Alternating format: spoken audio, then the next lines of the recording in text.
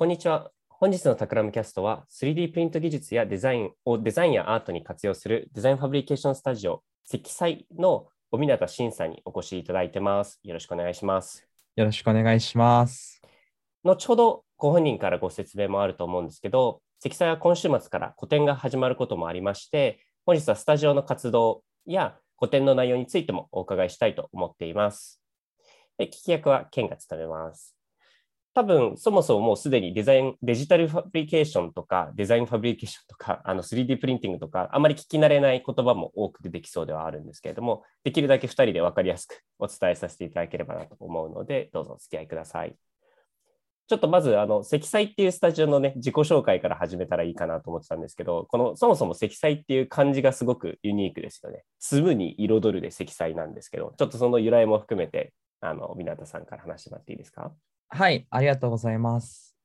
積載はですね、3D プリンティングを使って、いかに色彩表現をアップデートできるかっていうことを、主なテーマとして活動しているスタジオになっています。なので、3D プリンティングのものの作り方って、これまでの素材を削っていくような作り方とは違って、材料を積んでいくような作り方になってるんですけれども、そういう彩りを積んでいって、新しい3D プリンティングならではの、色彩表現を行っていこうというような、スタジオになっているので、この名前をつけました。ありがとうございます。あれですよね。今、アートワークとして個展をされるんだけれども、普段はクライアントワークもされていらっしゃいますよね。そうですね。普段の仕事は大まかに2つあって、1つは、おっしゃっていただいたように、クライアントワークとして、企業さんに、3D プリントの僕らが、培ってきた技術を提供するっていうようなことと、僕ら自身の作品を作るっていうようなことをやっていて、クライアントワークでは結構最近大型の家具とかですね、ベンチとか、椅子とか、壁みたいなものを作ったりしてます。いろんな結構独特な色をしたファーニチャーみたいなものがたくさんクライアントワークで見られる一方で、アートワークはそれらがすごく精細に、すごく細かく綺麗なものが多いかなと思いますけど、なんか大体そういう感じの2本立てでやってるっていうことですかね。そうですね。はい。割とやっぱりずっと研究としてやってきた、自分たちの、本当に自分たちが誰も見たことないような、驚くような視覚表現を作りたいっていうところは、しっかり続けつつ、一方やっぱりお金も重要だし、社会的にどういう、意味があるかとか、3D プリンティングを、その技術をしっかり扱いながら、デザインまで落とし込めるっていうのは、結構新しい職能だと思ってるので、その部分を僕らが今開拓しているっていうような状況になってます。何回か 3D プリンティングとか、最初にそもそもデザインファブリケーションスタジオっていう名前が出てるんで、ちょっと一応補足しておくと、これ、あれですよね。デジタルファブリケーションをもじってデザインファブリケーションにしてるってことですよね。そうですね。はい。で、デジタルファブリケーションって何なのかっていうと、簡単に言うと、デジタルデータを用いたものづくりの技術。だから、車の製造ラインみたいに、とにかくロボットがいれば、デジタルっちゃデジタルなんだけど、どちらかというと、本当にデータで3次元のものを作って、それが本当にそのまま出てくるような機械だとか、製造プロセスのことを指してて、例えば 3D プリンターとか、レーザーカッターとか CNC とか、いろんな新しい技術があるんですけど、今日は特に3D プリンターに注目しているのかなと思います。で、ものづくりの機械化というよりも、そのデジタルとかデータっていうところがすごく特徴的になってくるのかなと思いますけど、あれですよね。小日向さんたちが使ってらっしゃる 3D プリンティングって、3D プリンターいろいろあると思うんですけど、プラスチックを一つずつ重ねていくような、いろんなプラスチックをどんどん重ねていって大きくしていくようなものってことですよね。そうですね。はい。わかりやすいですね。そうそうそう。で、いろんな形に重ねられるから自由な形が作れたり、あとはいろんな素材を使ってるんですよね、多分。そうですね。結構素材の自由度が高いので、割と、大型の家具とかは、リサイクルされたプラスチックを使ったりとか、結構コーヒー豆のカスを使った材料を使ったりとか、いろいろ面白い材料を扱えるっていうところが、特徴としてはあるかなと思います。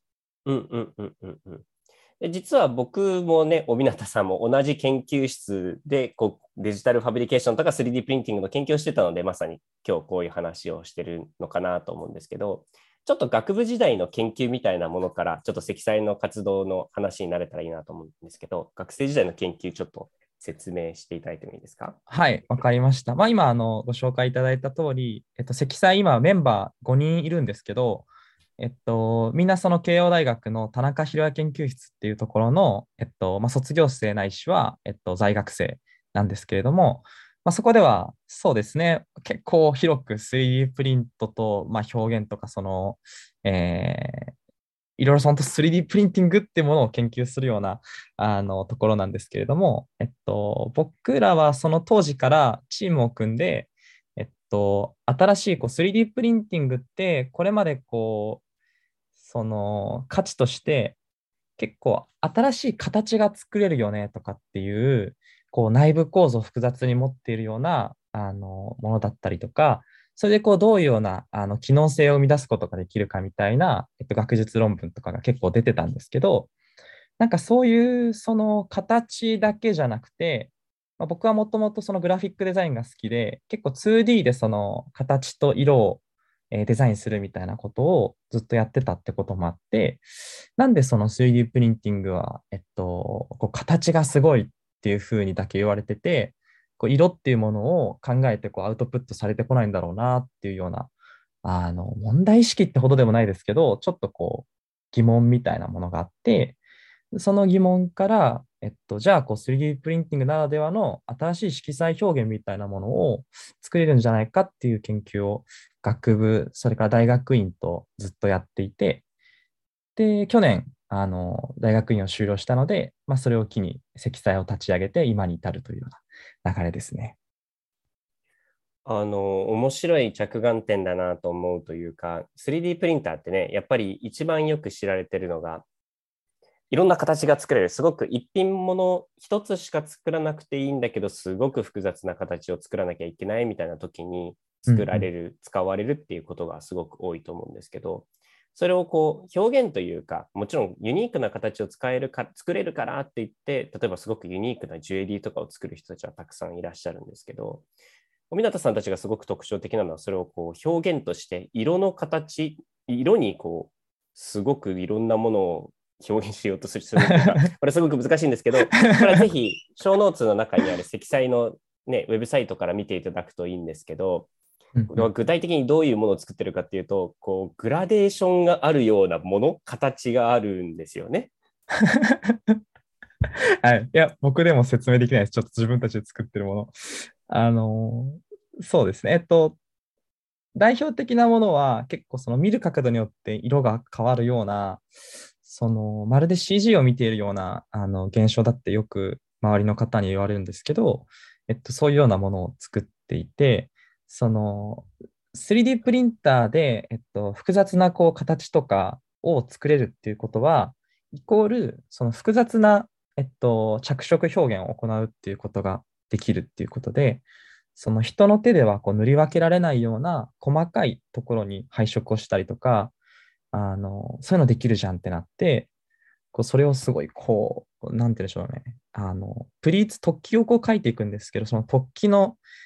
その壁で裏を持って色が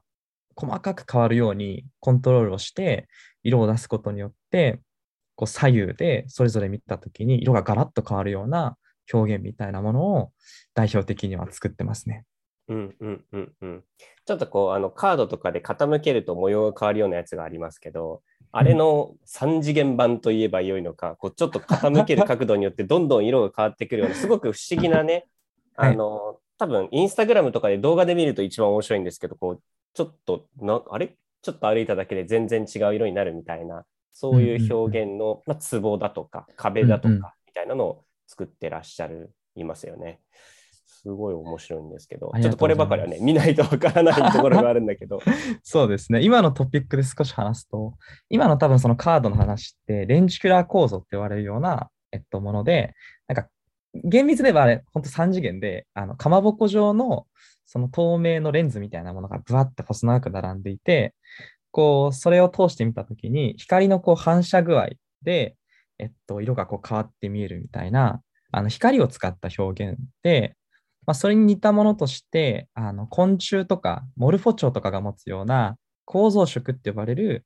すごいミクロな構造で光を反射させて色変化を起こすっていうような、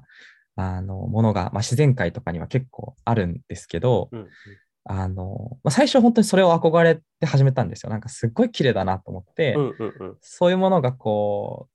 う、デジタルの力を使って、3D プリンターの力を使って、なんか再現できないかなみたいなことを、なんか最初に始めてたんですけど、やっぱりそこまでミクロな構造はさすがに難しかったりとか、うんうんだけどそれをこう疑似的になんか再現できないかと思って、こういうプリーツの表現みたいなものをやってみたら、なんか別の意味でなんか見たことない、こう光の反射とかを使うような色変化の表現って、オノマトペ的にはキラキラとかピカピカみたいな風に色が変わっていくんですけど、その僕らのこう、光を使ってないとか物理的な色の塗り分けだけで細かい色変化を起こすっていうことをすると、なんかぬめぬめみたいな、なんかちょっと本当にどんなオノマトペがいいかわかんないんですけど、なんかにゃめりみたいな、すごい生命のなんかじっとりとした色変化がこう起きるんですよね。なんかそこが結構個人的には面白かったところですね。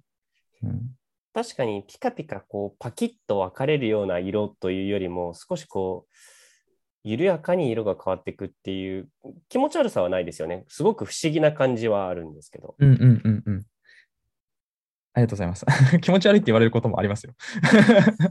うん、色の組み合わせによってはね、こう少し本当に見たこと、多分気持ち悪いっていうのも見たことがないっていうところが多分まあ大部分あるのかなとは思いますけど、うんそういうのはうんうん、すごく大きいですよね。そうですね。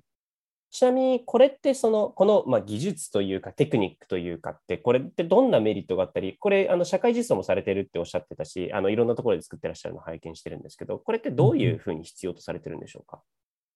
そうですね。それで言うと、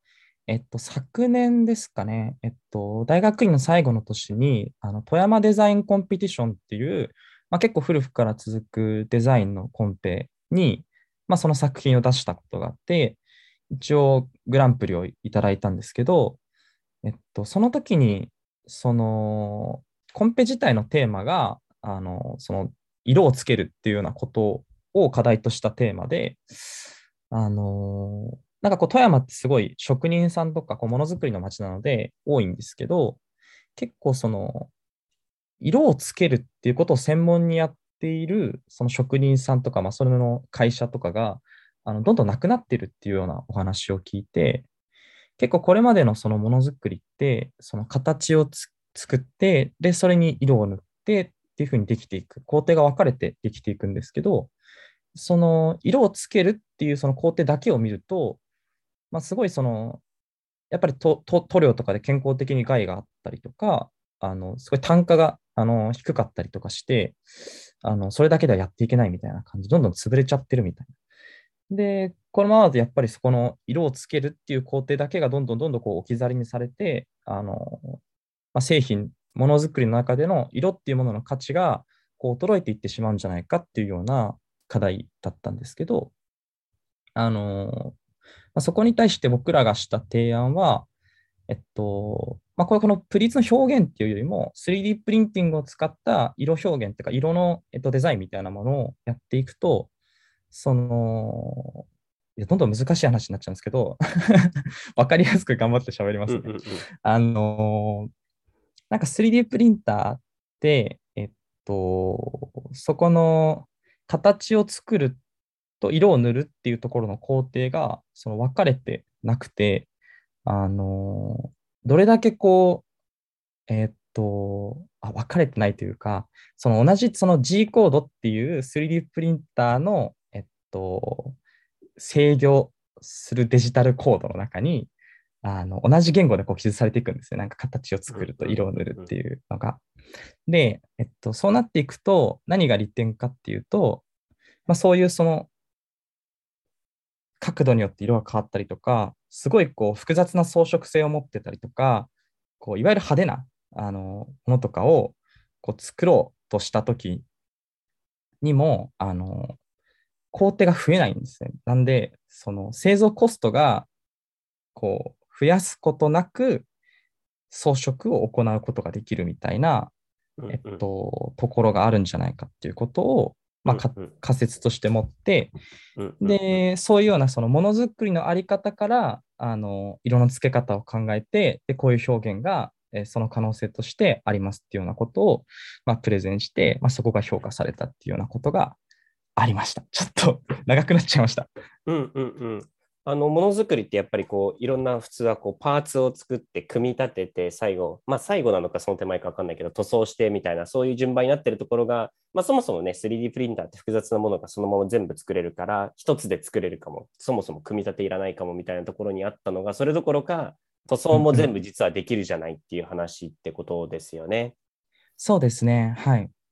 そのステップがなくなることで、まあ、そもそも色付けっていうことがものづくりとイコールになってるから、この前の打ち合わせの時にこの装飾の解放っていうコンセプトを掲げたみたいな話をしてたと思うんですけど、うんすごい面うんうん。白いなと思って、装飾をするっていうことがデザインをするというか、形を作ることとイコールになるみたいな。うんまあ、確かにうんうん。面白いなと思いました。ありがとうございます。なんかその、結構今デザインの主流として、やっぱりミニマルデザインみたいなものがあると思っていて、それはもちろんその機能性とか装飾性的に無駄を省くっていう、工程の中で無駄を省くっていうことが、考えられてると思うんですけど、なんかやっぱりそういうものがこう、デザイン哲学としてある背景には、やっぱりものの作られ方っていうものがあって、こう、当たり前のように装飾をしていくと、その分コストが増えてしまうっていうようなものづくりのあり方で考えると、その範囲内ではミニマルデザインみたいなものがやはり正義というか、選ばれるべきものだったと思うんですけど、そこをこう新しいものの作られ方みたいな、3D プリント、デジタルファブリケーションみたいなのが出てきたときに、そのコストをかけずに、じゃあ装飾性っていうものを担保することができるよっていうところに、何かその解放というか、なんかこうデジタルマキシマムデザインとでも言うべきような、その、その中で最大限のデザインを、今後考えていくことができるんじゃないかっていうようなことを語りましたね。うんうんうん。これは最終的には、職人さん、その先ほどおっしゃってたような塗料とかを作ったり、塗装をするような職人さんのノウハウや技術が活かせるっていうことなんですかね。そうですね。まさに結構、そのプレゼンの後も、その富山の職人さんとかといろいろお話をする機会があって、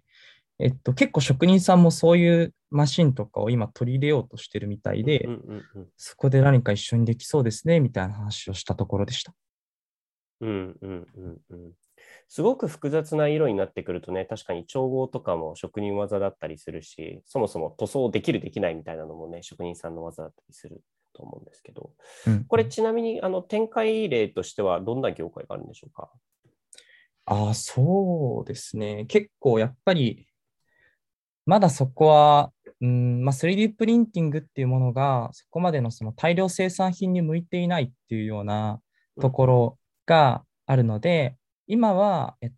やはり大型の、特注品みたいなもののところに、活用例があるんじゃないかっていうことを考えていて、例えば、今取り組んでいるのは、サインディスプレイ業界の、会社さんと一緒に協業していて、結構そのサインディスプレイの会社に大型の 3D プリンターが2台ぐらいドンドンって並んでるんですけど、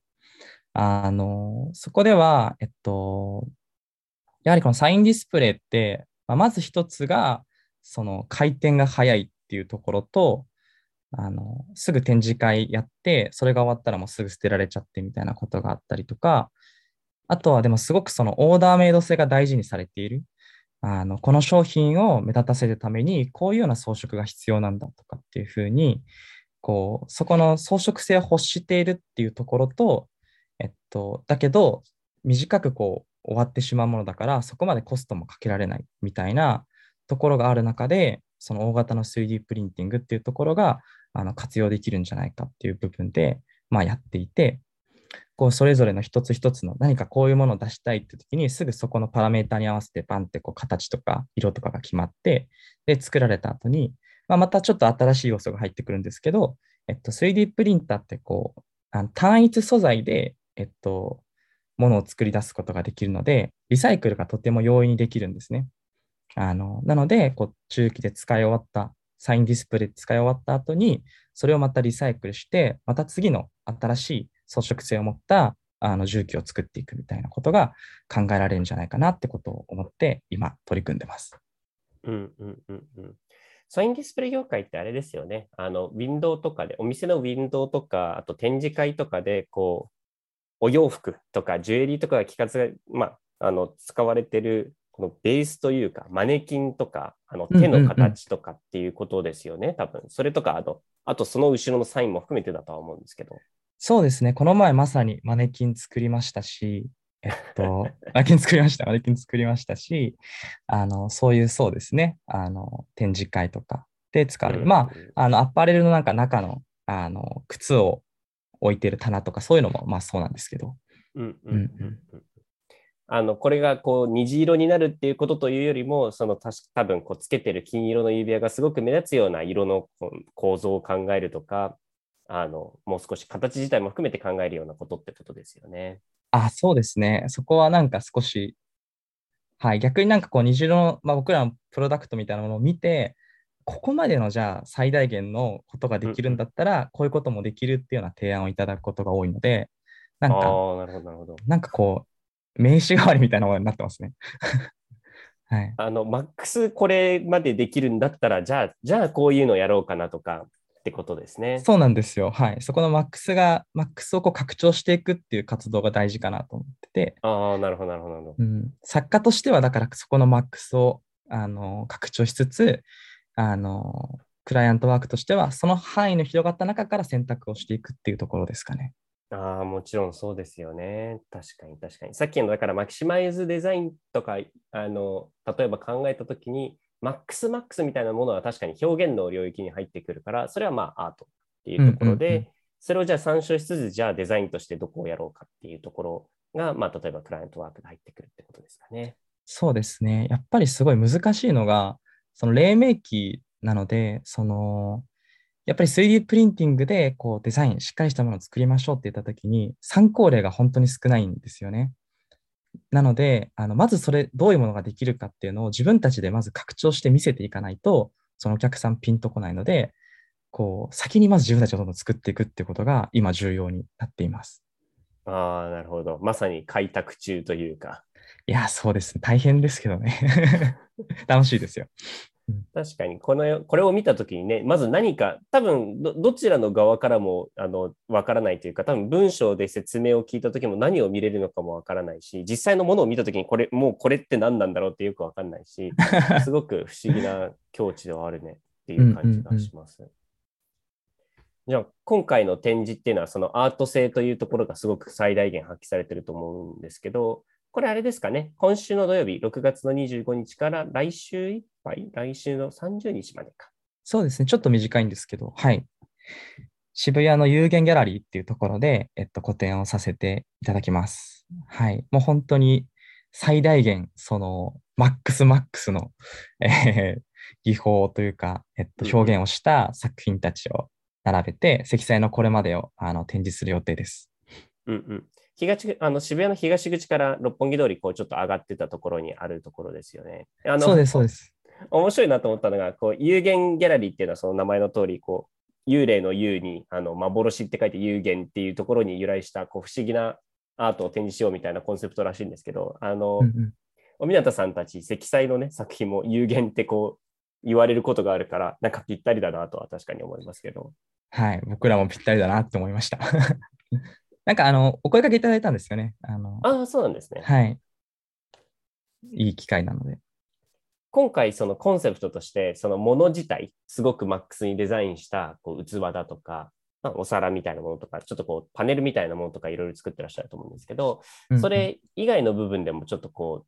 展示に入れてみよう、まあ、展覧会に入れていきたいっていうところをおっしゃってたと思うんですけど、ちょっとその話もしていただいていいですか？はい、ありがとうございます。そうですね。今回は結構その僕らずっとそのデジタルデータを使ってものにこう結実させるっていうことっていうのを、まあ、ずっとやってきたんですけど、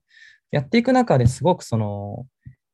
なんですかね、デジタルデータを作り出すその技術とかソフトウェア的な部分っていうのが、やっぱり僕らの価値だっていうことに気づく瞬間があって、じゃあそういうそのデジタルデータみたいな部分をもう少し丁寧に積み上げて表現できないかっていうところで、まあ、ものだけに限らず、まあ、CG の作品だったりとか、まあ、CG とものが組み合わさったような作品とか、そういうものも新しく展示しようと思ってます。面白いですよね。そのさっき G コードってポロって小湊さんがおっしゃってましたけど、普通うんうん。こうデザイナーたちがデザインで形を作っていくっていう時はこうソリッドワークスとかライノセラスっていういわゆるビジュアルに見ながらじゃあ筒を作ろうとかコップを作ろうみたいなことをデザインしていくわけですけど、積載がユニークなところって、それらのデータは、まあ多分デザインするときはそういうツールを使うと思うんですけど、それらをこう変えていく特殊なツールを使って、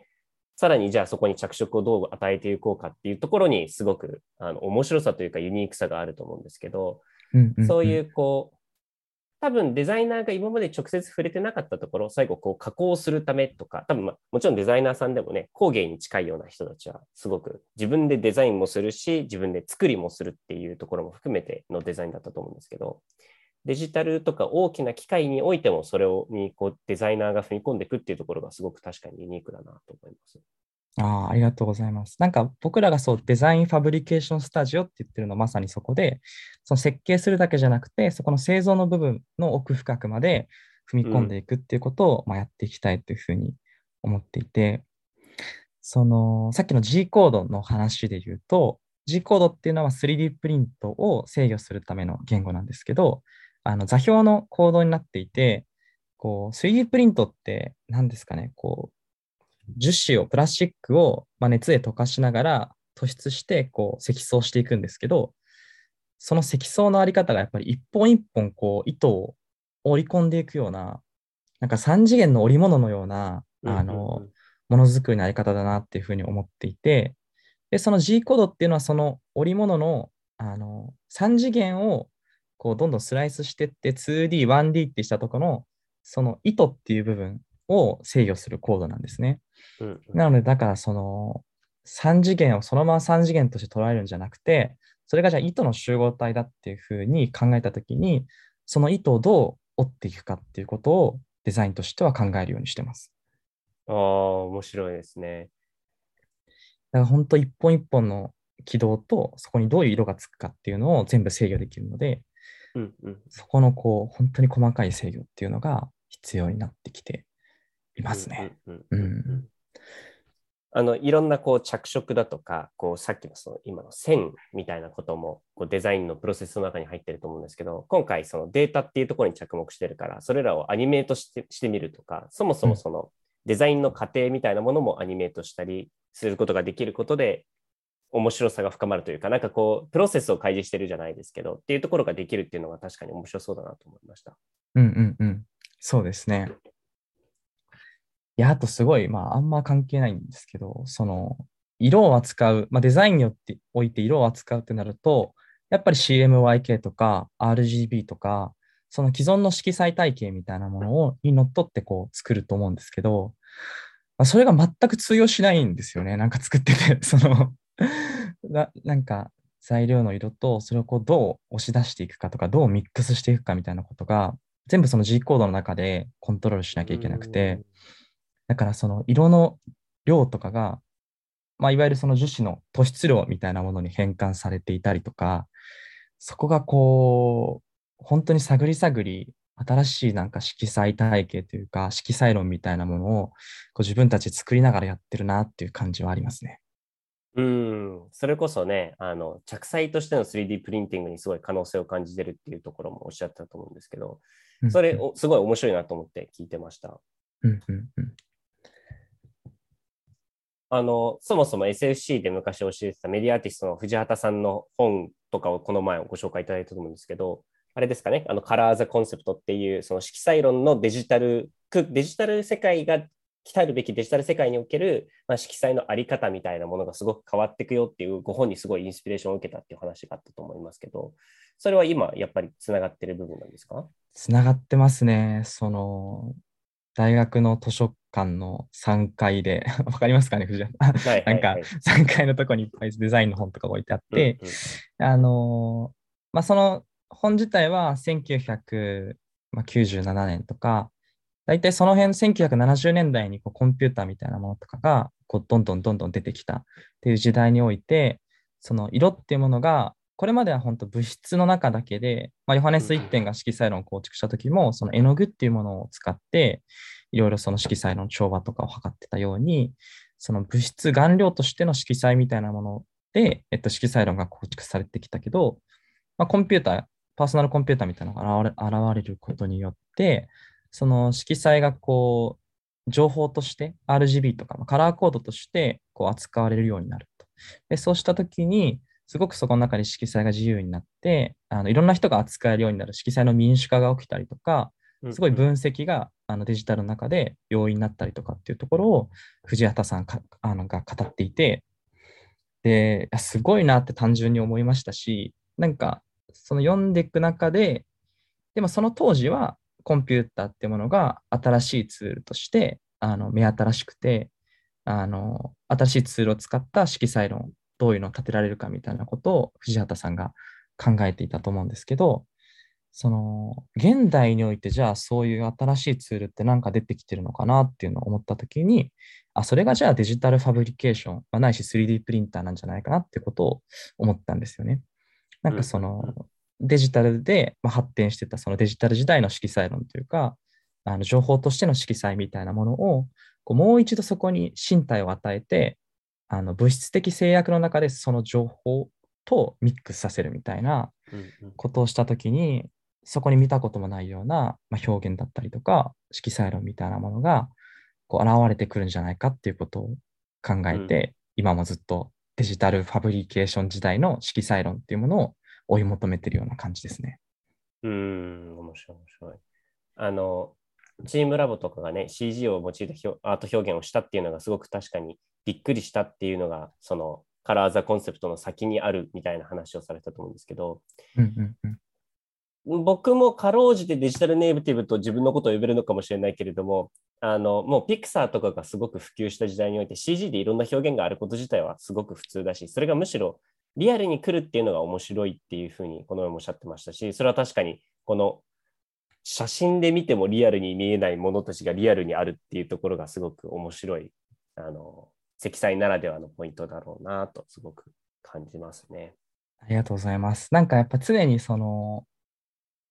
ものを作っていく中で裏切りみたいなものは考えていて、なんか驚きというか裏切りというか、やっぱりそういうチームラボとかが出てきたときって、すごくその、ものすごい驚きがあったんですけど、こう、デジタルネイティブは僕らにとって、こう画面上で何かが起きても、すごいこうすぐ CG だなっていうか、CG でいろんなことが行われてるんだなってことが理解できてしまうみたいなことがある気がしてて、だけどそれがこう今、物質がまるで CG のような動きをしてるとか、本当にその背景をどう考えてもなんかどうも理解できないみたいなところになんか裏切りがあると思ってて、そういうなんかところを作っていきたいなって思ってますね。面白い面白い。なるほどね。ありがとうございます。展示が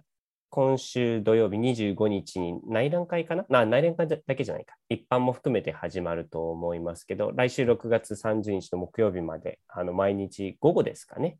そうですね。1時とかからになりますね。ギャラリーさんの、はい、空いてる時間なので。